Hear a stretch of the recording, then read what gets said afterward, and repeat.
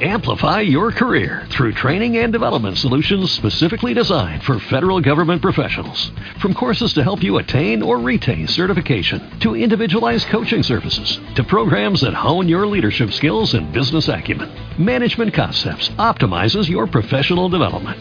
Online, in person, individually, or groups, it's training that's measurably better. Learn more at managementconcepts.com. That's managementconcepts.com. Scheduled here. Try it. Blog Talk Radio.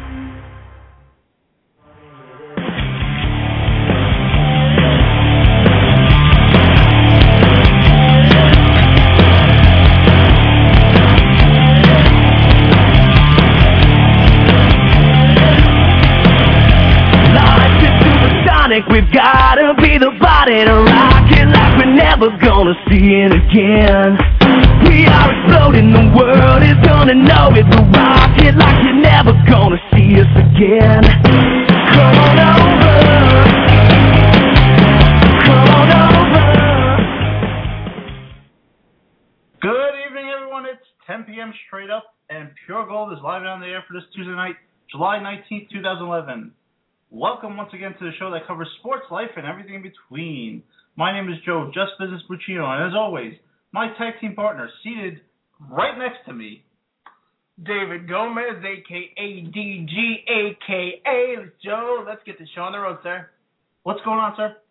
Not much, just here, excited, ready, willing, able to make this the greatest Pure Gold of all time, sir. All right, we had a busy weekend. Lots to talk about in the world of sports and sports entertainment. But before we begin, sir, let's give out the contact information. Folks, as always, if you'd like to call in and be a part of the greatest show on earth, that number is 714-364-4721. If you'd like to check out our website, you can do that at puregoldpg.com, where, of course, you can follow us on Twitter. We love to tweet it up. And again, you never really know if it's me or JB who's doing this, so you got to kind of figure that out based on the conversations. You can check us out at our YouTube channel, and of course, Joe, we haven't made a YouTube episode in months. And of course, you can follow us on Facebook. PureGoldPG.com has all that information. There's a little follow us button, the tab on the left-hand side. JB? Thanks, DG. And, once we become famous, rich and famous, and we're on TV like Mic'd Up, we'll get to see the apparel that I'm wearing tonight. What do you think about this Pure Gold T-shirt I'm wearing? Well, I have to admit, sir, I'm impressed. I'm impressed with the quality of it. I'm impressed with the fact that it fits you, first of all. And I'm impressed with the fact that it says Pure Gold right on the chest. It's got the Pure Gold PG website. And, of course, the logo, which the great one, DG, came up with. So, folks, just make sure that you do go to our website, puregoldpg.com, and buy our apparel. Wear it, live it, love it, advertise us. We're always looking for a cheap plug. And that's what we're all about, folks, the cheap plug, as cheap as can be. So, JB, this is going to be an exciting episode. We have quite a few things on tap. We're going to have the one and only Miss USA 2010, Rima Fakih, joining us. She is going to be, here on the show for an interview, live in studio, of course, or maybe not, but we just love to say that people are live in the studio. And later on, we're also going to have Pyro Falcon from OnlineOnslaught.com, and of course, you know Pyro because he's on the show pretty much every week. He's become something of a manservant to the show, where if we need coffee, even though neither one of us drinks it, Pyro will go get that. A Slurpee or whatever the case is during the show, Pyro takes care of that. So he's a very valuable member of the Pure Gold team. I also want to mention, DG, that before we get underway, this is actually my third studio, and we've only been in business for about 8 months now. Actually, no, sir. We just completed 7 months last week. All right, working on our 8th month. So technical. Technical, of course. And yes, this is we've had quite a few studios in our brief history.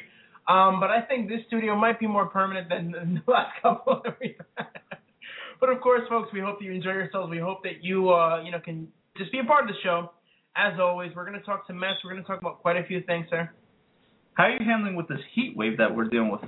Well, I have to admit, it's pretty hot, and hence the word heat wave. But it's been an exciting week. It's been an exciting time. Unfortunately, when it is so hot, things get to be rather uncomfortable. But of course, here in the new and improved Pure Gold Studios, we are cool as the other side of the pillow. That's right. And just when you think that there's not a lot to talk about, there's plenty to talk about, DG. I mean, plenty of things happened over the weekend. Yeah, you're absolutely right. Of course, we have the Mets playing, losing 2 out of 3 of the Phillies. We have the Yankees winning however many games they won. You know, we don't really care too much about the Yankees here. A lot of, exciting things in the world of the IWF, and of course, we're going to have quite a few, guests from there as well. As a matter of fact, since we're here starting out the show, let me just say that our upcoming guests include some big names in the sports and sports entertainment industry. On Thursday, we're going to have Matt Walsh, the newest acquisition for the IWF. Matt was actually a Joseph Canterbury over at FCW a couple of years back, and, we're excited to have Matt joining us. We're big fans of the IWF. Next Tuesday, we are going to have the one and only Mike Vaccaro of the New York Post joining us. You can check out Mike's wonderful writings over at nypost.com. Of course, we're also going to have Flex Freeman joining us again, but that's going to be a brief one, folks, because for those of you who follow the IWF, or even those of you who don't, Flex actually won an insane 15-man over-the-top rope battle royal in a record, 16-man, in a record, a minute and 45 seconds, which was pretty insane. He eliminated every single competitor, so we're going to have him on as well next week. The following week, which would be the first week in August, we're going to have Neil Best of Newsday joining us. The week after that, we're going to have Don LaGreca from ESPN joining us. He's the co-host of the Michael Kay Show. And we're also working on one of the all-time great football players in New York history, the one and only number 70, Leonard Marshall. That's right, folks. Leonard Marshall will be joining us. And speaking of joining us, I believe we have our guest for the evening on the line. So I'm going to go ahead and introduce her. For those of you who watched the first season, I guess it's like the 5th or 6th season of Tough Enough, but the first one in recent years because they stopped with the show. She was a contestant on there. She, you could check her out, of course, on the back episodes. She lasted until the 4th episode, I believe, if I'm not mistaken. And of course, she was Miss USA 2010. And she was a big part of the show. She had that similar to Trish Stratus, where Trish was a fitness model before she became a WWE diva. We have joining us the one and only Rima Fakih. Rima, how are you doing this evening? I'm doing good. How are you? Can you hear me? Rima, are you there? Yes. Can you hear me? Hello? Yeah. Hi, Rima. Sorry about that. We're having some so you can hear me, though, right? Yeah, I can hear you. How are you doing? Oh, perfect. I'm doing good. That's good, and of course we appreciate you joining us here on Pure Gold. Rima, let's get right into the interview. Can you tell us why is it that you decided to try out for Miss USA, and what did you learn from that great experience? I think. Are you asking about Miss USA? Yes. What made you go out for it, and what did you learn from that experience? Well, being a Miss USA, being first therapist, being first to be part of a wrestling show, I must say, for me, it felt like a legacy. I felt like now I made history and I was part of a wonderful organization. Okay. Now, can you tell us what some of your obligations were as Miss USA? My obligations, besides my main platform, breast and ovarian cancer awareness, I did a lot of work with Best Buddies and with a lot of different, traveling to Rwanda with Same Sky, But, a lot of my obligations were a little bit different because I wasn't your typical beauty queen. I was also the longest standing, but I wanted to break barriers and I wanted to make sure that everyone in life, knows that no one can tell them no, and also kind of educate the world about America and how much we can, make the world like our country. So I would have to say, besides that, I was slamming a few people in the ring. Hey, Rima, this is JB. Did you catch a lot of heat from family or people, based on religion or ethnic background for going on and ultimately becoming Miss USA? Can you repeat that question one more time? Oh, I was just wondering if you caught a lot of heat from family or friends about, from people of your religion or ethnic background, for going on and becoming Miss USA. My family, I'm very lucky. I have a mother and a father who were the ones that told me that you have no limits and anything you put your mind to you could achieve, and therefore I did so. And, yeah, when being the first Muslim, Miss USA, and the first immigrant, of course people didn't like the fact that I wasn't your typical everyday American. On top of that, I was called ghetto, and she went to Queens, and, oh, my God, she was hosting Raw, like, oh, who does that as a beauty queen? And you know what? That's motivated me more. I want to change stereotypes. So when you ask about religion, my response is I'm not defined, and I respect all religions. And my family and my mother and my father have always been by my side every single day, and everyone else doesn't matter. Good for you. Good for you. Now, what was your experience like on Tough Enough? Tough. Tough Enough was tough. It resulted in me feeling like nothing could ever stand in my way. Did I think I was going to be body slammed and smushed by Bill DeMont? No, absolutely not. Did I think I was going to have Crown Royal shots with John Cena? No, didn't think that was going to happen. But so there was a lot of painful moments. There was a lot of fun moments. But in the end, I have to say it was life-changing. And did you feel that you were at a disadvantage going in as a quote-unquote beauty queen? No, if you want to say because I was thrown on there because I'm Miss USA, Stone Cold says you have to be a fan before you're a wrestler, and I was a big fan. And there's simple competition. The requirements are not to be a trained wrestler, and I happened to show interest in that, and therefore I ended up there. It's people on the show, they didn't know who I was until I was already on the show. And of course they thought I was going to be like the piñata, the one that would run away and get beat on. Yeah. But I believe I beat some of the boys in the 2-mile run, not including all the girls.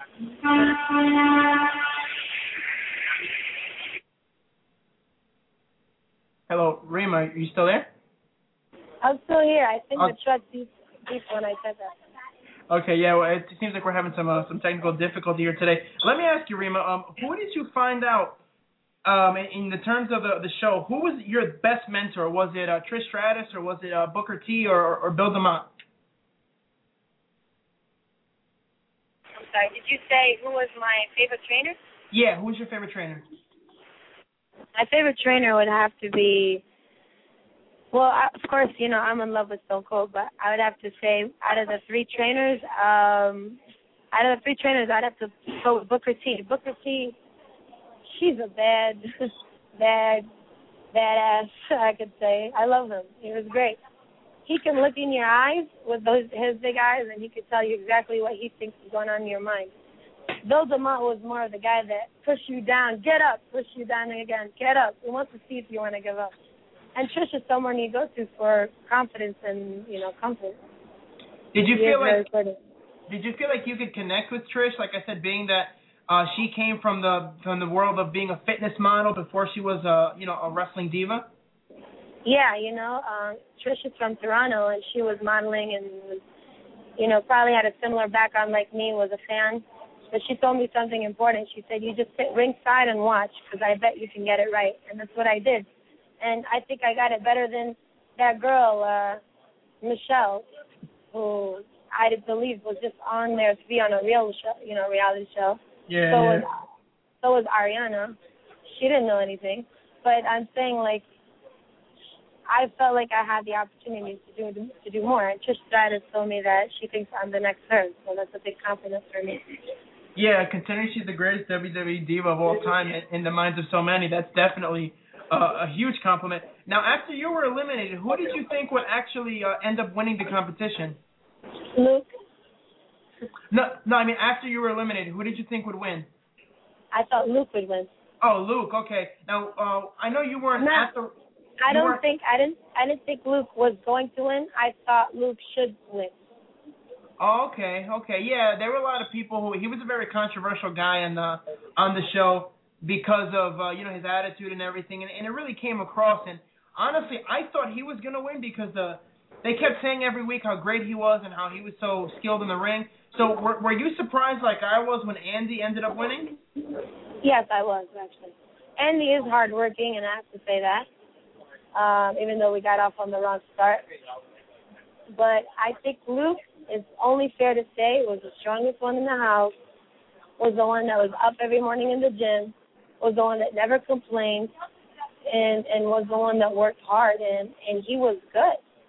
I mean, look what he did to Matt, who had 10-year experience. Now, yeah, Luke can get out of hand a little bit, but you just have to be funny just like he is right back. He's just that kind of person. And I think, if you have a confidence level, I think a lot of people were jealous of Luke. Me and Christina felt like that at the beginning, So it's just common. But in my opinion, I think Luke should have won. Yeah. And Luke, I have to say, helped me a lot on ringside. Was the only one out of the whole cast that would take me aside and show me how to do a suplex or this and that. So it meant a lot to me. Rima, we both agree with you that he should have definitely won, but things turn out differently. In the world we never know. We never know what's next. But for you personally, do you think that there's an open door back to WWE at some point to try out? I like to surprise people, so I'm gonna let you guys keep guessing. But all I gotta say is wish me luck for tomorrow. Oh, good luck tomorrow.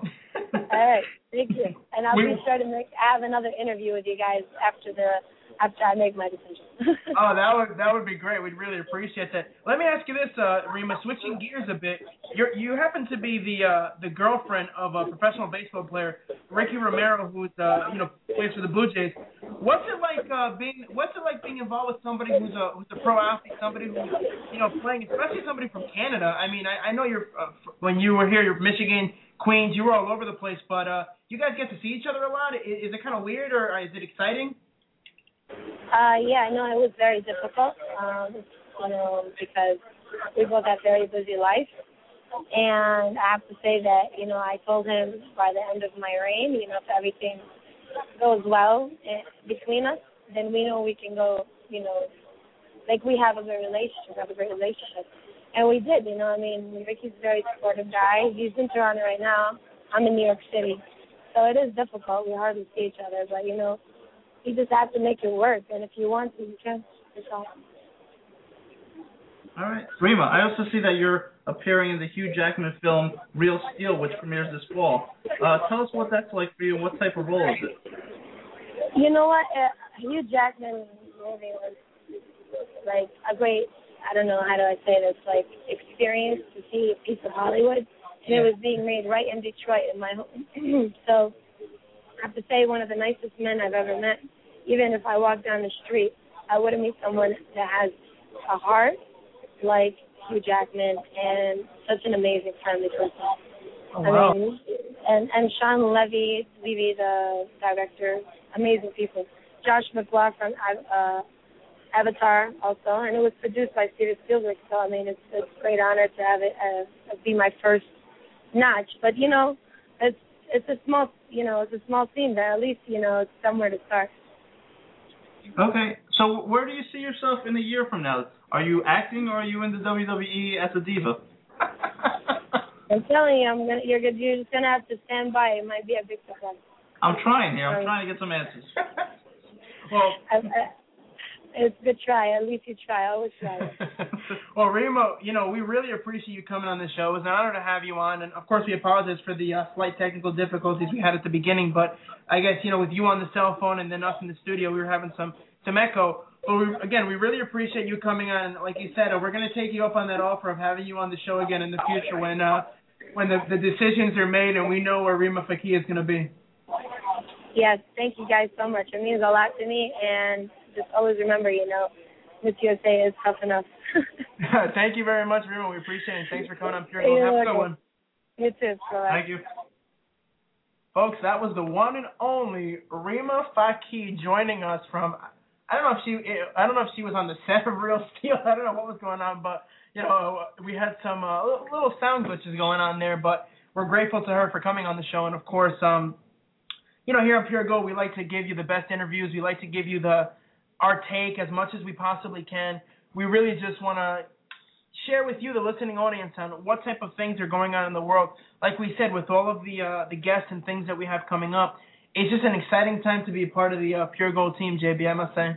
Rima definitely is a good spirit. I mean, she has a great attitude, and I think that there's a lot of success in her future. DG, I don't know if it's going to be in the WWE or even the FCW or maybe just Hollywood, but she seems like a really genuine person, and wish her all the best.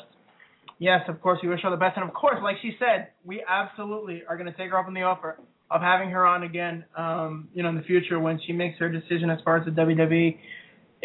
We kind of had to figure that she wasn't going to give us all the juice and the insight, but I think what I found the most interesting about that interview, sir, was when she was saying about being the difficulty she has with being the girlfriend of a pro baseball player. I actually thought she was going to say that when her reign was up, she was going to give him the honor of being his wife or something, but I don't know if she kind of held back on that one because they're not at the stage yet. But I thought it was interesting. We even got a little relationship advice going on here in Pure Gold, folks. I was actually going to ask her about the Canadian taxes that he has to pay, and then since she's with him, what kind of taxes that she must have to pay. Oh, I'm sure the listening audience wants to know about Canadian taxes and American tax law. But speaking of somebody who should be taxed without representation, we have the one and only Pyro Falcone, son of Carmine Falcone from Batman Begins, joining us, and we're going to talk to Pyro about the absolute slobber-knocking, barn-burning pay-per-view, of course, if I can quote the one and only JR, Money in the Bank. We have our very own Mr. Money in the Bank, Pyro. How are you doing, sir? Doing all right, guys. How are you doing? We are doing fabulous. Yeah, thank you. We appreciate. Of course, all our interviews are great, but we appreciate you, throwing that out there, sir. And speaking of the pay-per-view, before we get to Raw, I loved it. We were actually just watching the finish of the CM Punk John Cena match here in studio before we started our interview, and even the finish of the Christian Randy Orton. Can you give us your take on that? I know Joe and I both read your recap, but for the listening audience, tell us what your first thought was when that pay-per-view was over. What was on your mind? Well, the future. I mean, the ending was solid. It was unexpected that WWE would actually take a chance at something like the ending of Money in the Bank. It was great to see Punk walk away with the title. I mean, it's absolutely a fan's dream come true. I actually made a mistake in the recap because I said that it was the safest possible play, but I was thinking wrong. Basically, the only problem I had with the ending was the fact that they did a homage to the Montreal Screwjob, and to me, it's like they should have just left it separate. It should be its own thing, But as far as Orton and Christian were, I pretty much forgot about that whole thing as soon as it happened because, I don't know. I fell asleep during the match. It's interesting that, Christian's got the belt back and, he won it with a heck of a way. Hope it was worth it to him, but the match itself was I'll pass.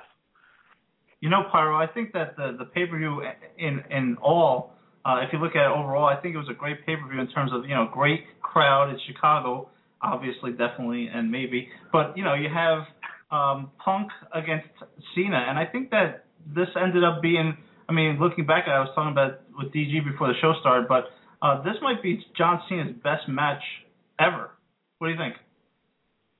I don't know. The beginning of Cena's match with Punk was okay. You can't argue with the attitude of the fans, but honestly, if we're even going back to just the atmosphere, I'd almost be wanting to go back to One Night Stand, the original, or not the original, the second one, where John Cena took on Rob Van Dam. That was the first instance where we saw the "If Cena wins, we riot" signs, and it was like purely unanimous hatred against him. There was just absolutely nothing Cena could do right. When he threw his shirt into the audience, they threw it back. It was fantastic. And, what happened to Money in the Bank was a really close second. But best match ever, I don't know. But it's going to be in the top three, probably. Top three, top five, somewhere in there.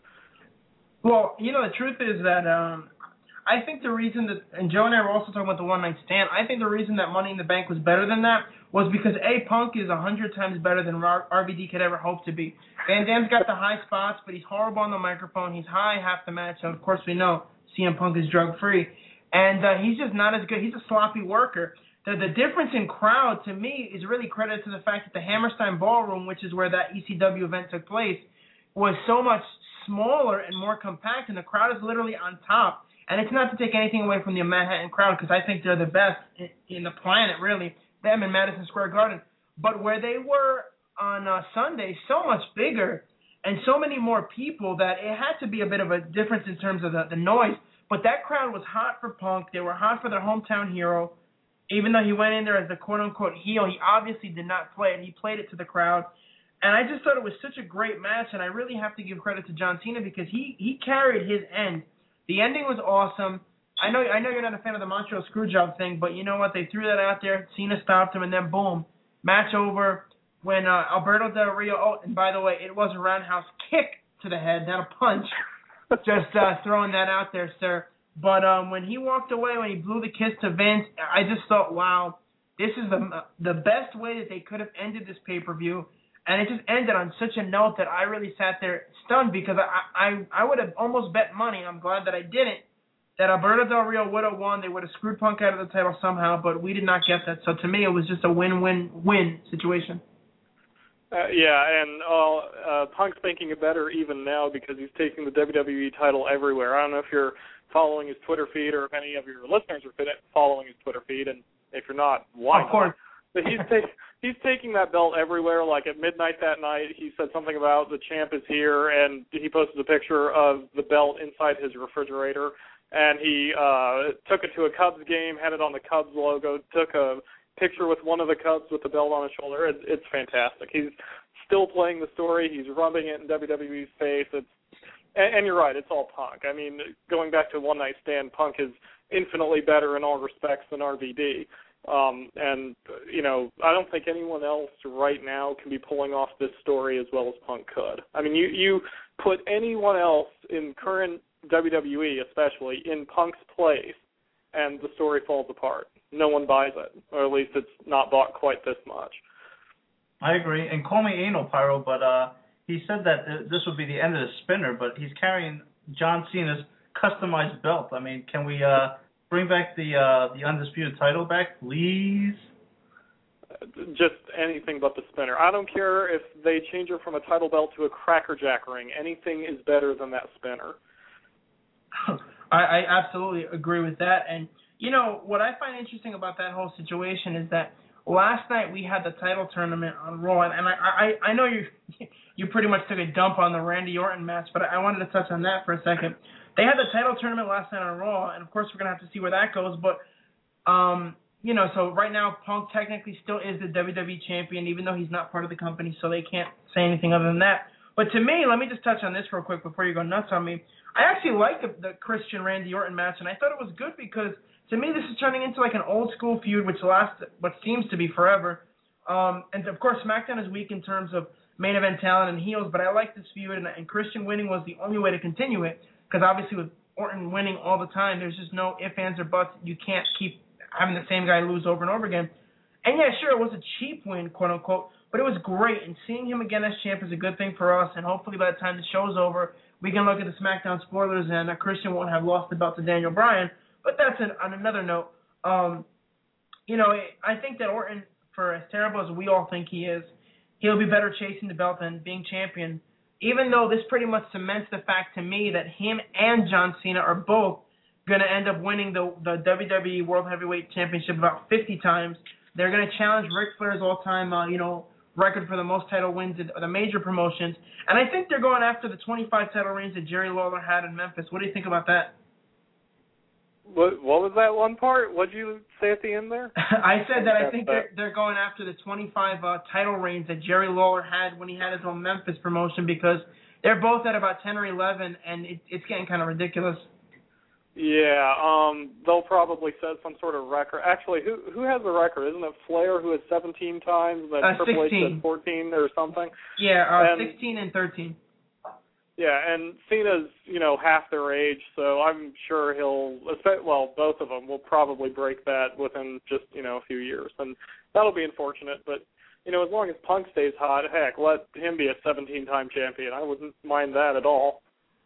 Yeah, I agree with that. And, when you look at the rest of the card, I'd say that the two ladder matches did their job. They did not disappoint. They were both good in their own way, in a different way. Of course, Alberto Del Rio winning was predictable, but in a good way because we like that. We want to see him as champ sooner or later. We'll see where that goes, of course. And Daniel Bryan winning, to me, was shocking. Joe actually called it, which I'm surprised. He was pretty much spot on the entire pay-per-view. But, Pyro, I just hope that he's not the first one to cash in the title shot and then lose. Yeah, except I would bet dollars to donuts that is exactly what's going to happen because he is the most expendable person who has ever won Money in the Bank. I mean, even Miz, his star was kind of on the rise when he won it. I mean, Daniel Bryan is good, but his star isn't quite on the rise yet. And yeah, I have a feeling that he'll be the first one to cash it in and lose because someone's got to do it at some point, and Daniel right now is expendable. So, unfortunately. So, Pyro, all in all, a pretty good pay-per-view, hot crowd in Chicago, and now, Raw was last night, and they were in Wisconsin, and, Vince comes out and decides that we're going to have a tournament, an 8-man tournament.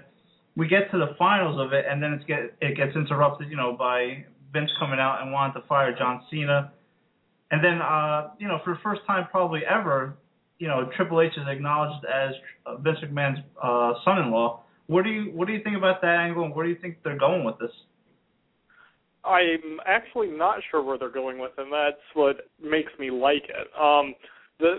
That whole review. Well, first of all, Raw, other than the main event, was tepid at best, pretty much useless at worst, especially the Divas match. I mean, other than Melina's appearance. But anyway, but with the main event, I mean, the way they acted with Trips, I really did, you're conditioned to expect certain things in professional wrestling. And when Trips comes out, with Vince there, I expected, even though Trips was in his suit, I expected the crotch chops, I expected the suck it, the whole thing. But the way Trips played it, you really don't know where he's going with it because, Trips, it's written into his character that he can be a sarcastic douchebag sometimes. And he, so you don't know if next week he's going to rub his new position of power in Vince's face, or if for some reason Triple H is suddenly turning heel and he's basically just going to be Vince Jr. Meet the old boss or meet the new boss, same as the old boss kind of thing. And they really could go either way with it. And Triple H is good as both a face and a heel. He could go either way with it. You never know what's going to happen with that particular story. So right now I'm just enjoying the ride. I'm not even comfortable calling even next week what's going to happen, other than that I figure they're going to have to do something to have Triple H establish his authority. So he'll probably make some sort of big or weird or something announcement.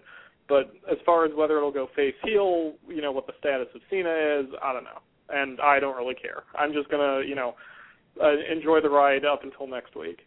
Well, they have the perfect opportunity to have him assert his authority, of course, with the Rey Mysterio and the Miz title match, which is scheduled for next Monday. I'm actually hoping that Punk doesn't stay away, comes out, tells everyone he's still the WWE champion, even though he's no longer, quote-unquote, employed by the company. I'd hate to see either Miz or Rey win the title. That would, to me, would suck. And Raw surprised me yesterday because I was really expecting so much more.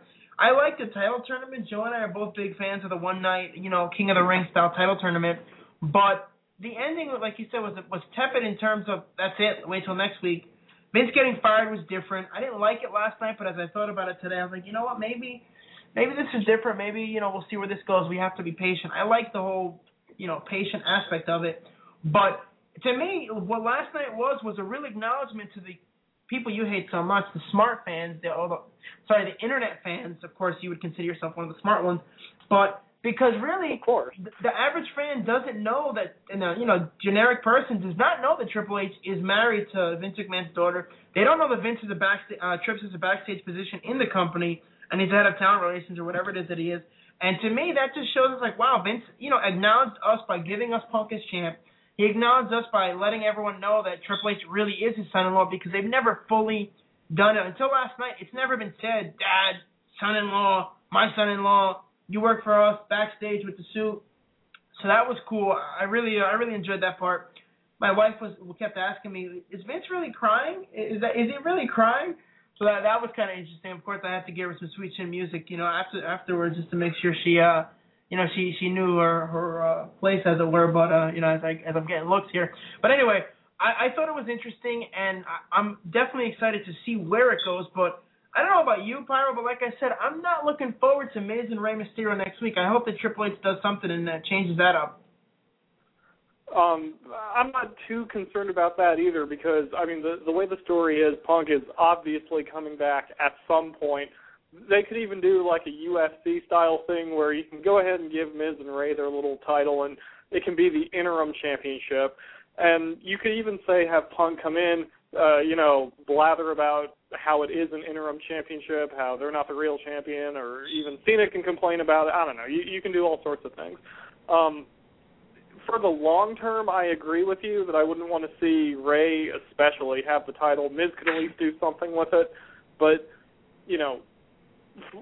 for the short term, I'm not too concerned about it. It's like if it goes past, say, SummerSlam, where they're still holding the title and nothing seems to be happening with Punk and they're still giving him what I've called the Benoit treatment, then we'll have a problem. But, for a 1 week, one-off type of thing, I'm not too concerned about it.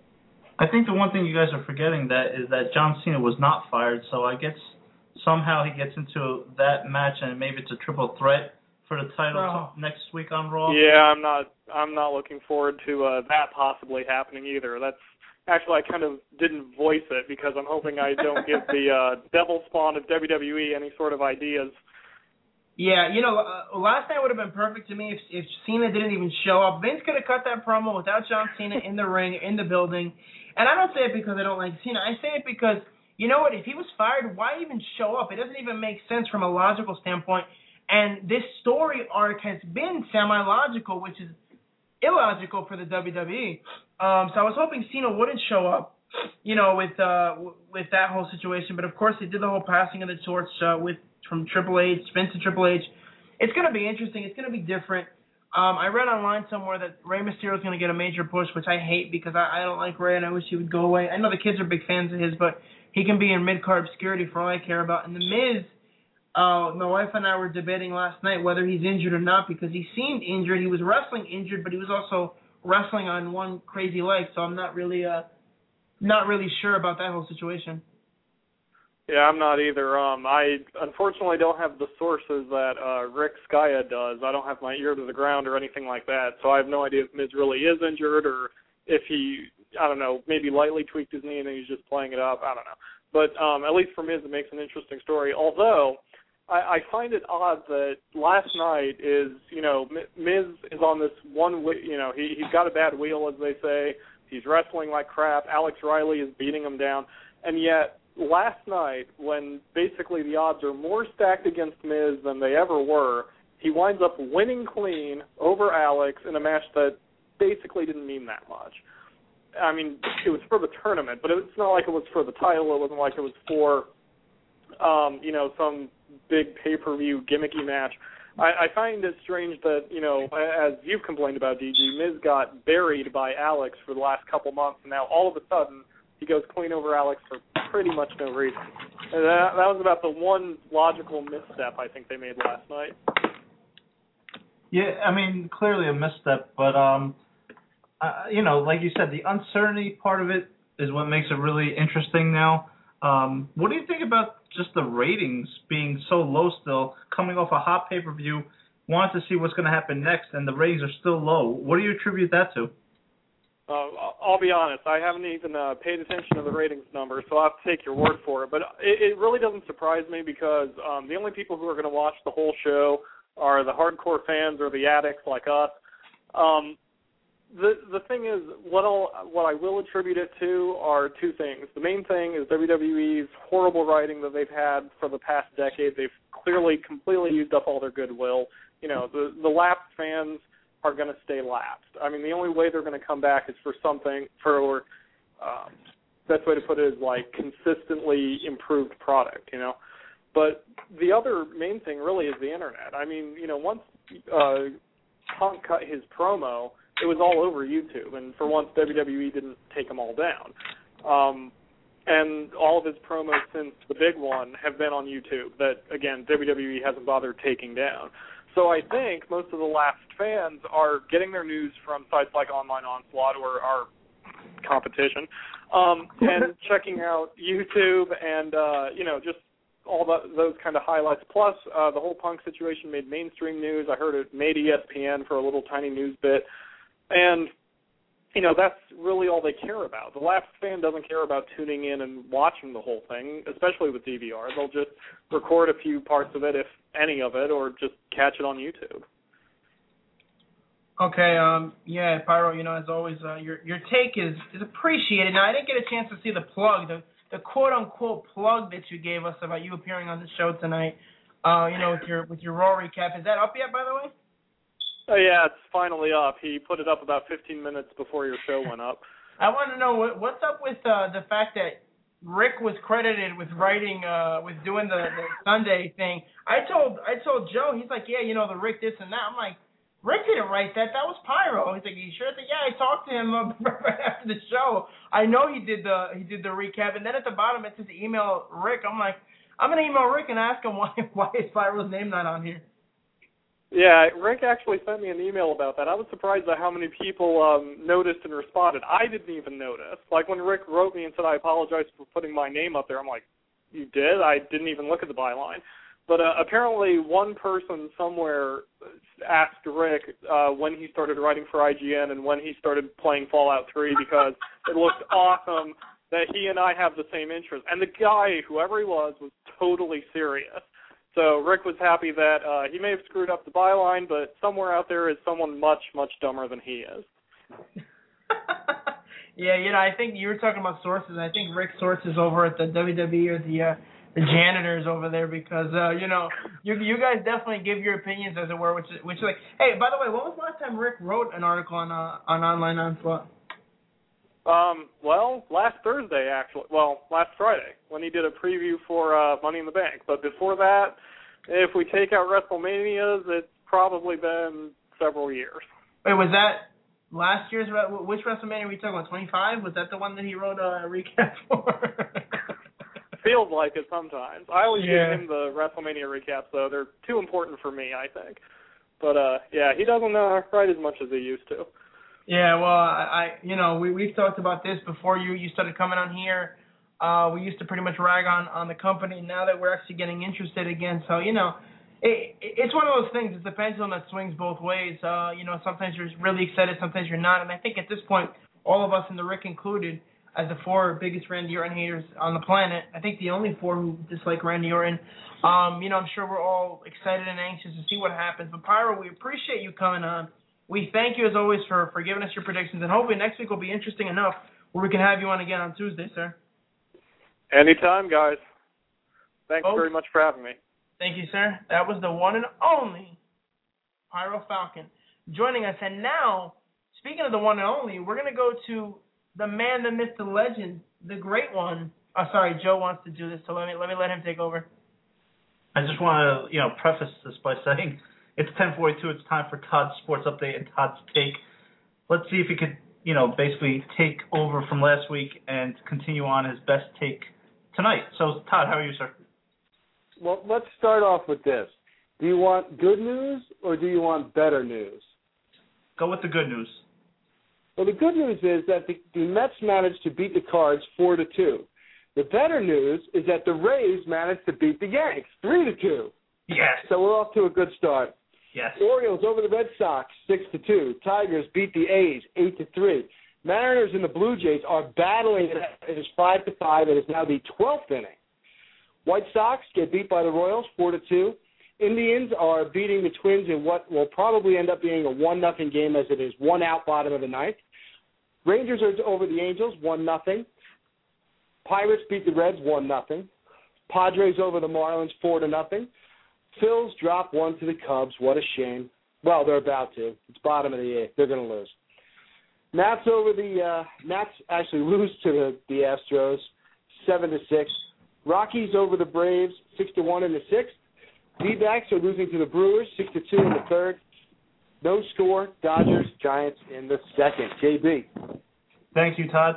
Now, we could see the light at the end of the tunnel. We know that it's getting late in negotiations and all that good stuff, and we know that the Mets season is pretty much over after the fire sale that might have begun. So, like I said, it's almost time for those three letters NFL, but you have a take, and I'm sure it has to do something with the NFL. So, sir, take it away. It's good to know that you guys know the way I think. So, it sounds as though the NFL lockout, now at day 100 and too many to still be counting, may finally be coming to resolution. And it's about time, I for one must say. I was getting a little nervous. And, JB, you can wear a big smile because it sounds like once again the players, after a little, breath holding and feet stamping, are going to get their collective ways yet again. With the exception of America's former sweetheart, Drew Brees, who was quoted as saying that he felt that it was unfair for him to have to pay for former players who mismanaged their money. Shame on you, Drew. The whole world was overly captivated and made to feel sorry for those victims as you anchored the media tug of war at the nation's heartstrings. You, sir, are a bad person. And I thank you for exposing yourself for the trash that you are. Moving on. John Clayton, ESPN, reported that this year's cap will be set at about $120 million, leaving many teams significantly over the cap, including my beloved New York Jets, by only about $1.2 million, which is not a huge number. But Antonio Cromartie has come out stating that he wants to test the free agency market and will not give Gang Green the hometown discount. Well, I, for one, have to say, don't let the door hit you, Cromart. We tried to do the right thing by you and your extended family, and if this is how you're going to repay us, then please, just go. Finally, before the CBA can be ratified, the NFL will have to satisfy the 10 named plaintiffs in the NFL antitrust case. JB, do you know whose name appears at the tippity top of that list? Todd Johnstone? It would be Tom Brady. Close. Yes, one Tom Brady. Why is this guy always in the thick of every important story in the NFL? Tom, please, wash your hair, go get it cut, and for God's sakes, go buy a comb. You need to stop letting your stylist and your hairdresser dress you and send you out for the day, because every time I see you on TV, you look like some too cool for the room European twit. We know. You know how to ball. We get it, right? Well, except in the postseason in the last few years, of course, but I digress. What I'm trying to say is that you, ersatz Tom Terrific, is show some guts and stand up to Giselle. I don't like you. It pains me to see any guy whose manhood has just been, taken. I'm Todd Johnstone. JB? Thanks, Todd. So what do you think? I don't know if you heard about this, but there's two new rules in the NFL that's going to be starting this. They're going back to the 35-yard line, kicking off to prevent less injuries, I guess, less concussions on the kickoff. And that rule, they've moved it back and forth all the time. But the new rule, I want to get your take on. I don't know if you know this or not, but that there's going to be a replay official and making sure that every single point that's scored in the NFL is replayed and the correct call is made. What do you think about that? In my humble little opinion, the only sport in all of professional sports that seems to have this whole thing right is tennis. They have the whole laser optic thing where they know exactly where the ball is at all times, anytime it crosses the line, touches the line, whatever. The rest of the sports need to catch up to tennis. It stings, those words coming out of my mouth, and it hurts my ears to hear me say them. But tennis is leading in all sports. They're the only ones who seem to have it right. We don't need all these officials. All we need is a little technology. And for you baseball fans that say that we're taking the human element out of the game is not a good thing, you're morons. You don't watch enough baseball. You don't see enough injustice out there. on the field if you think that taking the human element out of the game is a bad thing. I say it's fine. I don't have a problem with them having a replay official checking every point. The Steelers wouldn't have won the Super Bowl against the damn Seahawks if they had an official checking every point, because there's no way Roethlisberger got that ball across the line. You're absolutely right. I'm just thinking that it might increase the game, and like somebody was mentioning earlier today, that the 1 o'clock games are going to definitely run into the 4 o'clock games. They might consider starting the 4 o'clock games at 4:30. I mean, if the games are going to run over each other, I think that might be a bad thing for ratings and just a bad thing for football in general, just in terms of a fan watching at home. I don't see how me getting more time with Gangrene every week is a bad thing. Very true. It's a selfish point of view, but, the more time I get to spend with Rex and my boys, I'm happy about it. I really don't think that it's going to affect the game that much. I really don't. I think we've pretty much come to accept that you're pretty selfish there, Todd, especially with the times you haven't been on the show, messaging, calling, texting, telling us what you're eating, telling us how many bowel movements you just had. I mean, things that are just inappropriate, things we don't even need to know about. I'm a lonely guy, DG. Todd, as always, a pleasure, sir. Hey, let me just say one last thing. Having Don McGreca on, what a score. What a score that is. I cannot wait to hear that show. I'm so looking forward to that. Well, Todd, I would hope you look forward to every show, considering you're pretty much on them all. Some more than others. Todd. Good night, guys. Good night, Todd. Folks, that was the one and only TJ, Todd Johnstone, for Todd's Take. He truly is getting better, sir. I mean, back-to-back weeks of Todd's Take, I'm impressed. That was another one of those I had to slip out and go to the bathroom moments, so I'm definitely gonna have to. I'm definitely gonna have to check that out on the replay, sir, tomorrow when I'm doing other things. But Todd, it's always a great thing to have Todd on the show. He is absolutely, positively an asset. Emphasis on the first couple of Todd is an asset to the show. We appreciate him always coming on. DG, speaking of assets, let's just move on to the New York Metropolitans. I mean, let's face it, the Mets coming out of the All-Star break lose 2 out of 3 to the Phillies, and they're a game below 500. Now they're at 500 again because they won tonight against the Cardinals. But for all intents and purposes, the season ended this weekend. Even though the Mets won tonight, sir, and Jason Edginghausen got his first save, and Dylan G's 9-3 with a 3.67 ERA, you really think the season's over? Pack it up, pack it in, let me begin. The season's over. I thought you were going to hit us off with another one of those rhymes like you did that night that Forgiven was on the air, sir. I am the master of rap. I think you're the master of crap. That's about it. But you know what? I know a lot of people are getting down on the Mets and say their season's over. Not me, because their season was over before it even started, as far as I'm concerned. Now they finally got Reyes back, which is a good thing. They finally got Beltran back, which is a good thing. It's Joe, were you shocked that Jose's season wasn't over? I definitely was shocked. I mean, knowing the Mets' luck with injuries, I mean, you'd figure that he'd be out for at least another month or two, but he's back. Let's hope for David Wright and for Ike Davis to get back and see what this team could do. Unfortunately, the trading deadline's coming up really fast.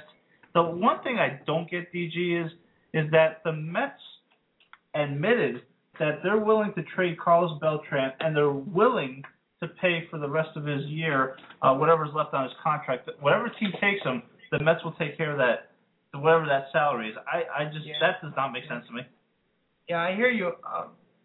I'm not really sure why the Mets would decide to do that, why they feel that that's a good idea, because quite honestly, it's not. There's no way, shape, or form that you can tell me that it's a good idea to take the entire salary of a guy. I mean, Beltran has trade value.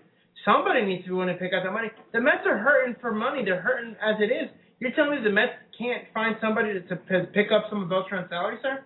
Yeah, I don't get it at all. I mean, this is like, I understand, like, trading K-Rod because you didn't want to pay him that bonus that he was going to get But like now to trade Beltran and then also say to the team that you trade him to, oh, we'll pay the rest of his salary too. That to me says at the end of the year we don't want to have no headaches with this guy because we know that the Met fans going to want to sign this guy to a 2-year deal like you want, DG. Of course. But we can't afford it, so let's get rid of him now and we'll pay the team. Yeah, but Joe, that's asinine. That's contradictory because the Mets can't afford it, but yet they're going to afford to pay all the money left in his contract. It doesn't even make sense. He makes about $18 million. If you divide that up in threes, they're going to owe like $6 million on that contract. You're telling me that nobody, not the Giants, not anybody who may have a little more flexibility in their there's no salary cap, but in terms of their team, you're telling me that they can't afford it? I don't understand it. Why would the Mets even come out publicly and say that they'd be willing to pay it? I mean, privately, if they feel that way, fine. But come on, that to me doesn't make any sense. You hit the nail on the head, DG. The fact that the Mets admitted it now, it's like anybody that wants him, they know that the Mets said they're willing to pay the rest of the year, so about $6 million, like you said. And it doesn't make sense for them to just admit it in public, and now everyone knows that it's a fact. I mean, sometimes I don't know. You got, if that's the case, why don't the Mets just pay up his salary? He can be a third co-host on this show. We'll get him in here. We'll bring him in studio. We'll have some rice and beans with him and some fried chicken or whatever he likes, and we'll be ready to go because you know what? It doesn't make sense. And at this point, Reyes isn't going anywhere. You got to hope that he's not going anywhere. His injury, he came back, playing pretty well tonight. We hope that the Mets don't get rid of him and they can find a way to sign him. And honestly, I don't want the Mets to even get rid of David Wright because to me, that's like, all right, you're biting, what is it? You're biting your nose to spite your face or something like that. I forget how the exact, cutting off your nose to spite your face. It's the same idea where if you get rid of David Wright to pay money, to have money to pay for, Jose Reyes, if the Mets are willing to eat some contract, why don't they eat Jason Bay's contract and just cut him? That guy is beyond useless. I tweeted this earlier when he had a chance to open up the game before. I mean, the Mets won, so ultimately it doesn't matter, but as a fan, you sit there and it's like, seriously? Or as the Miz would say, really? Really? Jason Bay is so terrible. I can't believe this guy was putting up 30 home runs in Boston and Pittsburgh before, sir. Yeah, I agree with you. Jason Bay's been a big bust. Let me ask you, though, the trade deadline, about the end of this month, July 31st, yeah. Is somebody like, nobody really talks about him, but is somebody like Mike Pelfrey going to be on this team after the trade deadline? Honestly, sir, I hope not. I'm not a fan of Pelfrey at all. He really is not doing a good job. I wanted him to do good. I wanted him to be the ace of this team. We all did. We're all hoping that Pelfrey could turn out to be something, but all he's turned out to be is a bust and a bum. He's done nothing, sir. He's done less than nothing. I agree with you. And like I said last week, if you want to build this team, you got to build it around starting pitching. And Mike Pelfrey is just a one-year wonder. Last year he had a great year. He even had a slump during the year. Big slump. So let's just face it. Mike Pelfrey is not, I hope not, in the Mets' long-term future for to build a contender. So somebody like him might go. I think you need to keep Reyes, like you were saying, and I think a lot of people are starting to see that. Yeah. I just hope that the Mets see that. But you got to think they do, sir. But the problem with Pelfrey is that he doesn't have much trade value.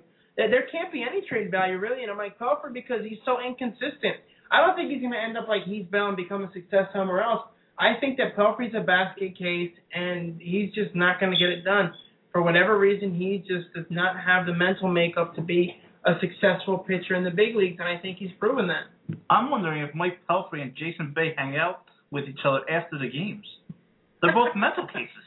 I guess it's possible, except that Bay has a proven track record where Pelfrey's proven track record is, licking his hands. Maybe in a past life, Pelfrey was a cat or something. I can't, not that I believe in such things, but that's the only, theory I can think of.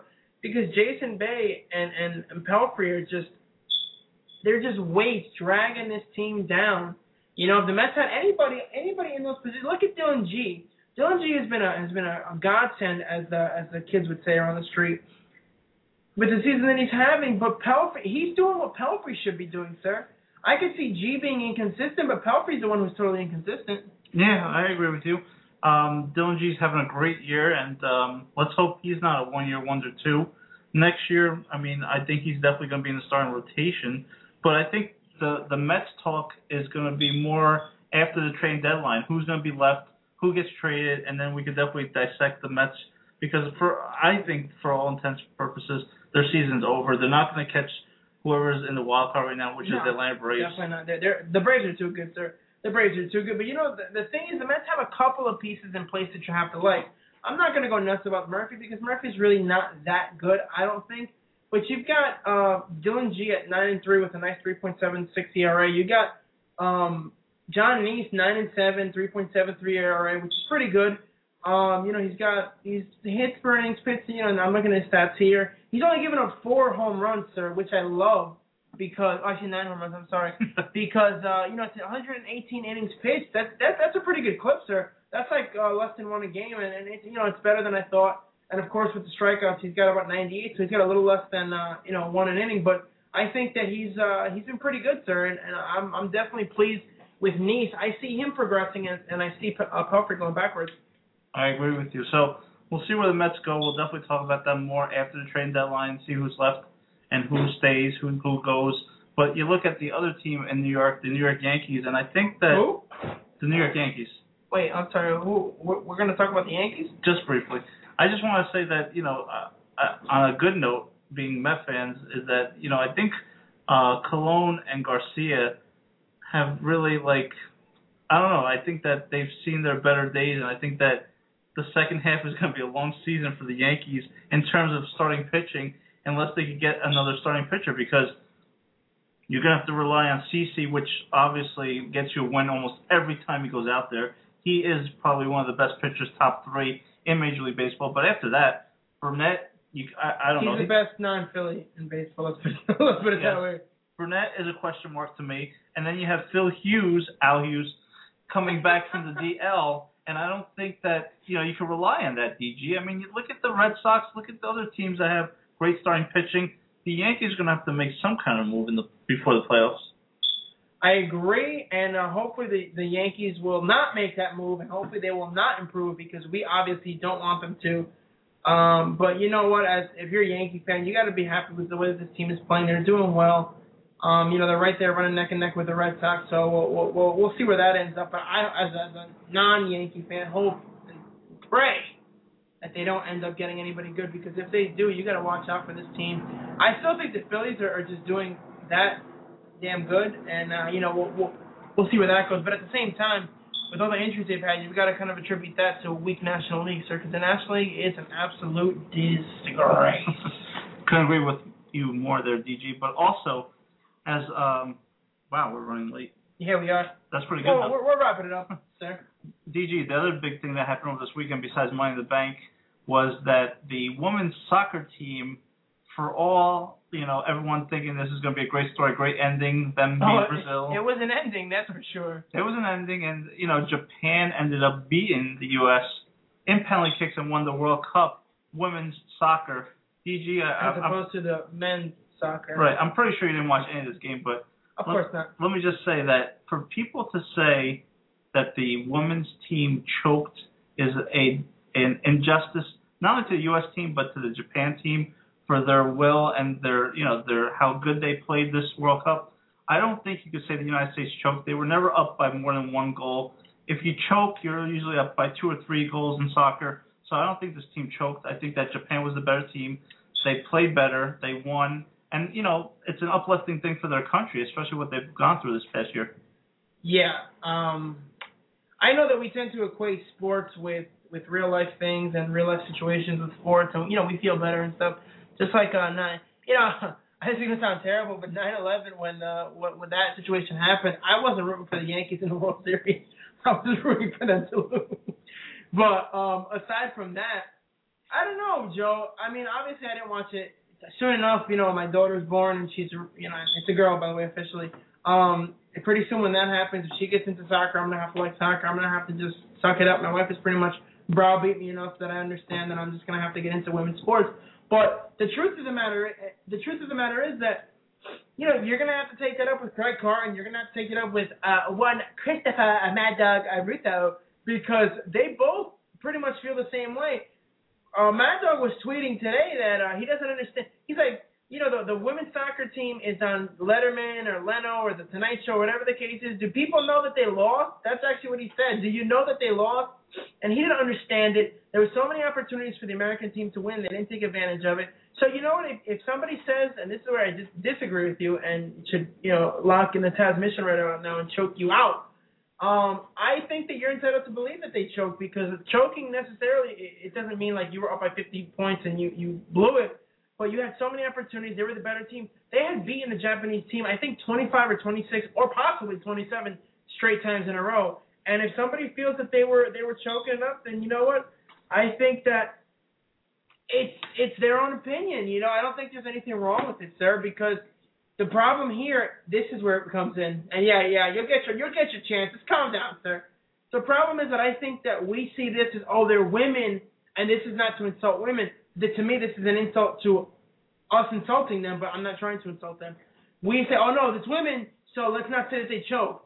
But if it was men in the same situation, we would say they choked. They choked it up. And you know what? You stink. And you are absolutely a liar.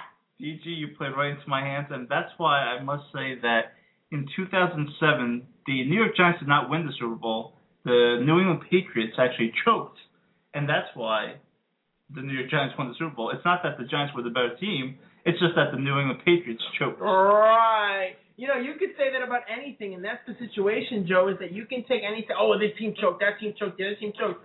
I'm sure that the Patriots feel that way. It's like this. Speaking of that, because I was going to get into that, what the American team did is very similar to the Patriots, because the Patriots can't sit there and say, wow, we had a successful year. Look at what we did. Woohoo! We waited all the way to the Super Bowl. We were 18-0, but we lost, even though we were the superior team. That doesn't count. The Giants won.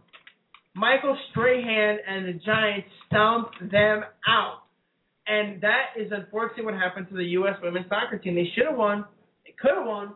They didn't win. And ultimately, what are we going to remember? That they had a great year? No, we're going to remember that they lost. And we're just trying to be nice because they're women. And that is an insult to women, frankly, sir. That's why I'm not going to say the U.S. choked. They lost to the better team. So we spent enough time on soccer, women's soccer. Way too much time. I just want to get through my two nuggets and tell me what you got. Oh, please do. I can't wait for these nuggets. Yeah, this weekend was another thing that I went to go see. I went to go see one of the biggest premieres of all time. Harry Potter and the Deathly Hallows Part 2. And 3 and 4 and 5. How long were you in the movie, sir? Was it an 8-hour movie? Let me tell you, DG, it was a quick 2-hour movie, believe it or not. Oh, my goodness, really? And it was a good movie, a good way to finish the series. I know you don't ever watch any Harry Potters, but the way to end it, go to hell! I recommend anybody that likes sci-fi. Go to hell! DG and Hans might be the only people go to that hell! like Harry Potter. Wait. Let me just correct you on that. Hans actually does like Harry Potter, but me, this is how I feel. Go to hell! Only DG smokes the Harry Potter. No, I don't smoke the Harry Potter, and that's the whole thing. That's the whole problem. But anyway, get to what people care about, because I could care less about this crap. How was the Batman preview? That's what I want to get to. The real reason I wanted to watch this movie is because there was a 3-minute trailer to the new Batman movie. You know that the trailer, I believe it's already online, so you didn't have to go spend all that money to watch Harry Potter. I still wanted to see Harry Potter. It was a good way. I've seen every one of the movies. So the trailer itself was good, but if you look at it on YouTube, they used a lot of footage from The Dark Knight with Batman. I don't know if you noticed that, but I haven't seen it yet, sir. I will definitely see it for Thursday. Maybe we'll just watch it right after the show's over so we can see it. But you'll see that there's a lot of all the Batman stuff with Batman in the scenes is from The Dark Knight. They haven't filmed a lot of this movie yet, but I am pumped. I don't think they filmed any of the movies, sir, from what I heard. I know that there was a little tiny bit, but I doubt they filmed much. Yeah, I'm definitely looking forward to that movie. The only thing that is bittersweet is that, Chris Nolan and Christian Bale, what a tag team, what a combo. Champions. Yeah, they are just the best director, best actor for Batman. Emma! It's going to be sad to see a reboot right away. I actually heard, sir, not to cut you off, but I actually heard that they're already talking about a reboot, which to me, and we joked about this on Thursday, to me it's absolutely ridiculous to even consider a reboot of this. Yeah, they've done such a good job with this series. Only 3 movies. We always talk about how after the first movie, usually a movie series goes downhill. but I think the second one was better than the first one, like you think, DJ. Absolutely. And now this third one, maybe it's not going to be as good as the second one, but Never. the second one was one of the best movies ever made of all time, if you ask me. I agree. And people are going to be laughing at me when they think of movies like, Casablanca and Gone with the Wind. Or the Titanic, which is a Titanic swap. Oh, I like Titanic. I bet you did, you 50 boy. I like anything about the Titanic. You sit me down in front of the Titanic on the Sci-Fi Channel, or I'll probably sit you on the Titanic, because that's what you're taking this show. That is where I agree with you. I find that stuff interesting when it's the actual Titanic. I don't find Leonardo DiCaprio on the Titanic interesting, but the rest of that stuff is fascinating to me. I think my wife and I have actually seen some specials on that, and it's pretty good stuff. Yep. I mean, if James Cameron's listening to the show tonight, I'm sure he is. James Cameron, I want to come down with the next time you go down with that sub that you made, because he spent like $40,000 to $50,000 on this new sub that he's going to go back to the Titanic and see some new footage. So I cannot wait to see that stuff. And like I said, DJ, I could sit in front of the TV and watch anything with Titanic, with history, and that in the Civil War. I mean, I love that kind of stuff. Shame you weren't on the Titanic or in the Civil War on the losing side, but that's another story for another time, sir. Do you have any other nuggets, sir? DJ, do you have any nuggets so I can start ripping you now? Yeah, I have one nugget before we close out the show, and, we're running a little long. Well, this is Pure Gold. We do whatever we want, so let's just throw that out there first. But my one nugget, sir, is something that I think you'll find interesting. I want to talk about, once again, the Somerset Patriots. I will be attending. I'll be live. We'll have a Pure Gold exclusive one-on-one. We always call Pure Gold exclusives whenever we get together. Joe won't be there, but Pure Gold will be there in-house. We'll do the show. We'll interview Sparky Lyle. We'll interview the mascot. We'll interview Justin Huber or anybody else will give us the airtime. I'm going to go with my entire family, pretty much everyone that I'm related to on this earth. There's about 12 of us who are going. My niece will be there. The dad's there. The mom's there. Cousins, aunts, uncles. Your daughter? Of course, yes. She pretty much is wherever we go. She's here right now, as a matter of fact, but she can't speak yet. But aside from that, it's going to be a good show. It's going to be a fireworks show, one of their many fireworks shows, and I know you have a comment on that. So I'll just let that fly. What day is this game? This is Saturday, July 30th. I did not know Independence Day was July 30th. Apparently, it's July 30th, and every 2 weeks after that, they're celebrating American independence. But, sir, do you know how much it costs for 12 tickets? And let me tell you, we have tickets over by the visiting dugout, the premium field box seats, which are the best seats in the house. And granted, it's a small stadium. But you have any idea how much it costs for us to get 12 tickets and parking? 12 tickets at a Somerset game. Let me go with $500. No, sir.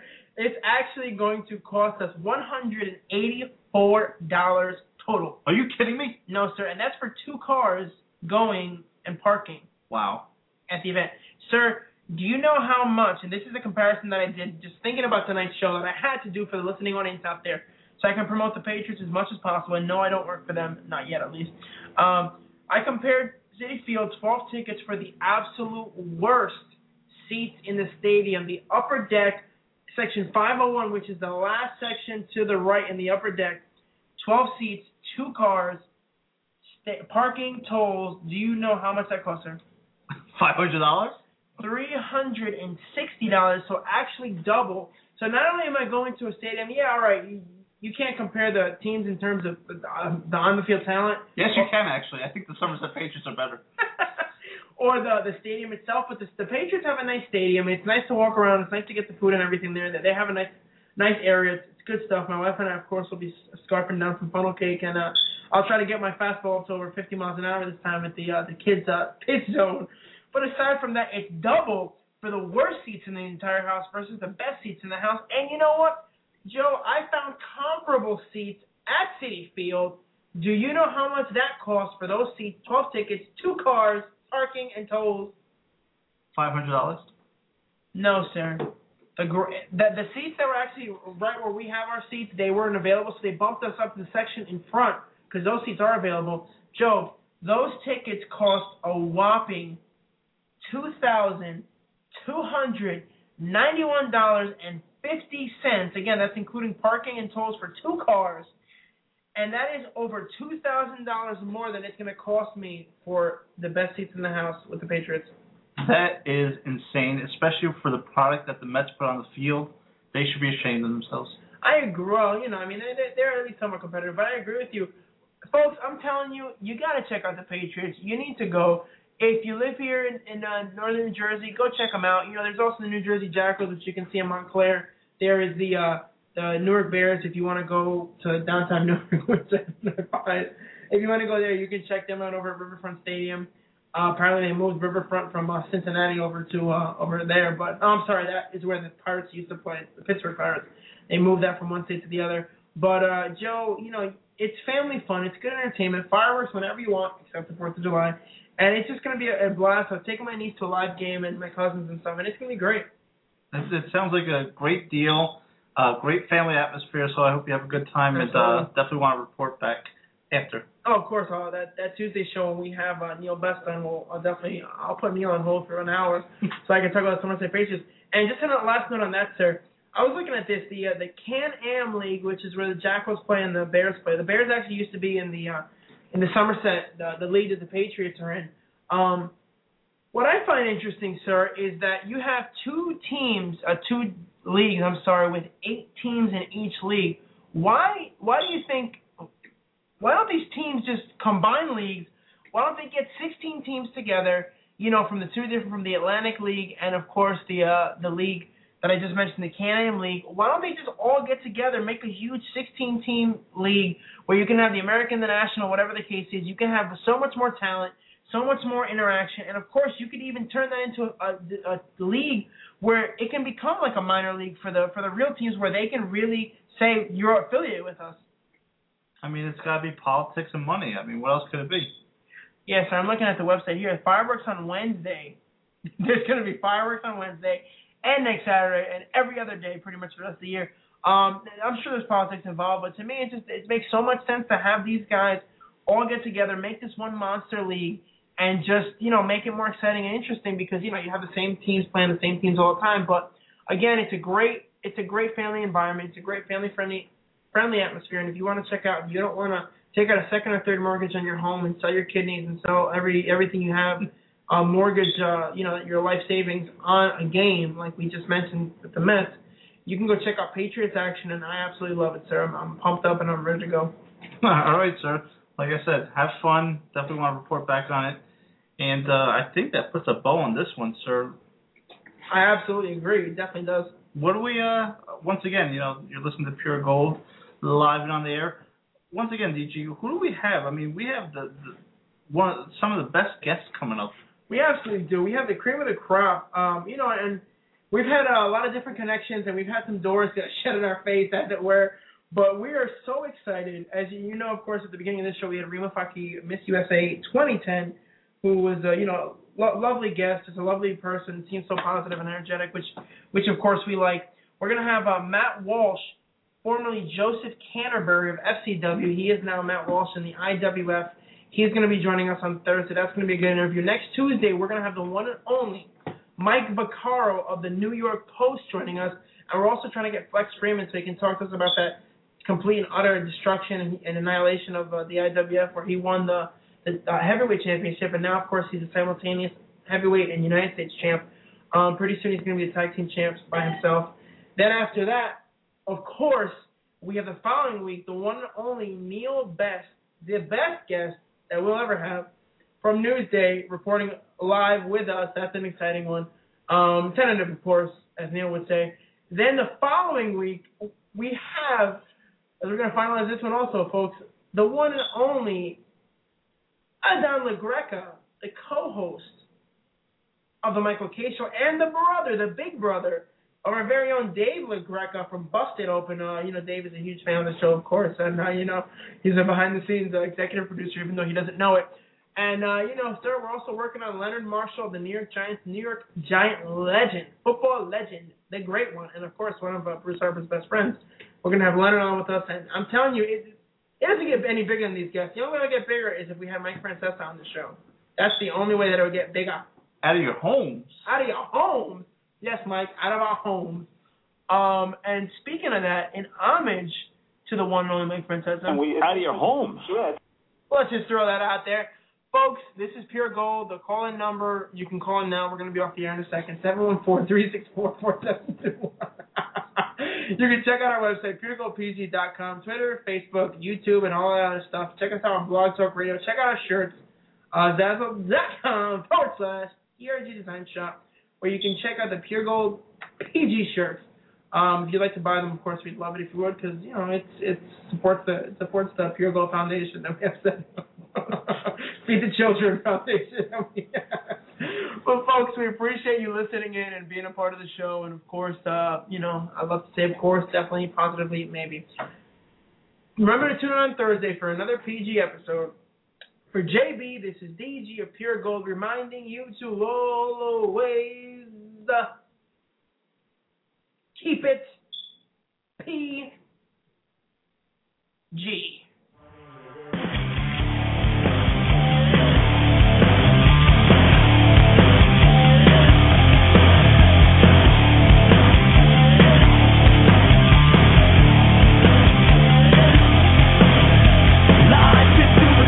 We've gotta be the body to rock it like we're never gonna see it again.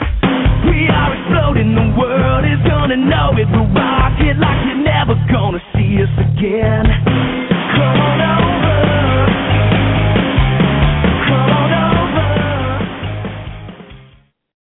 Amplify your career through training and development solutions specifically designed for federal government professionals. From courses to help you attain or retain certification, to individualized coaching services, to programs that hone your leadership skills and business acumen, Management Concepts optimizes your professional development. Online, in person, individually, or groups, it's training that's measurably better.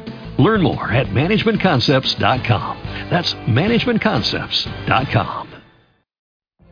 What if you could have a career where the opportunities are as vast as our nation, where it's not about mission statements, but a shared mission? At U.S. Customs and Border Protection, we go beyond to protect more than borders. From ship to shore, air to ground, cities to local communities, CBP agents and officers are keeping people safe. Join U.S. Customs and Border Protection and go beyond for something far greater than yourself. Learn more at cbp.gov/careers.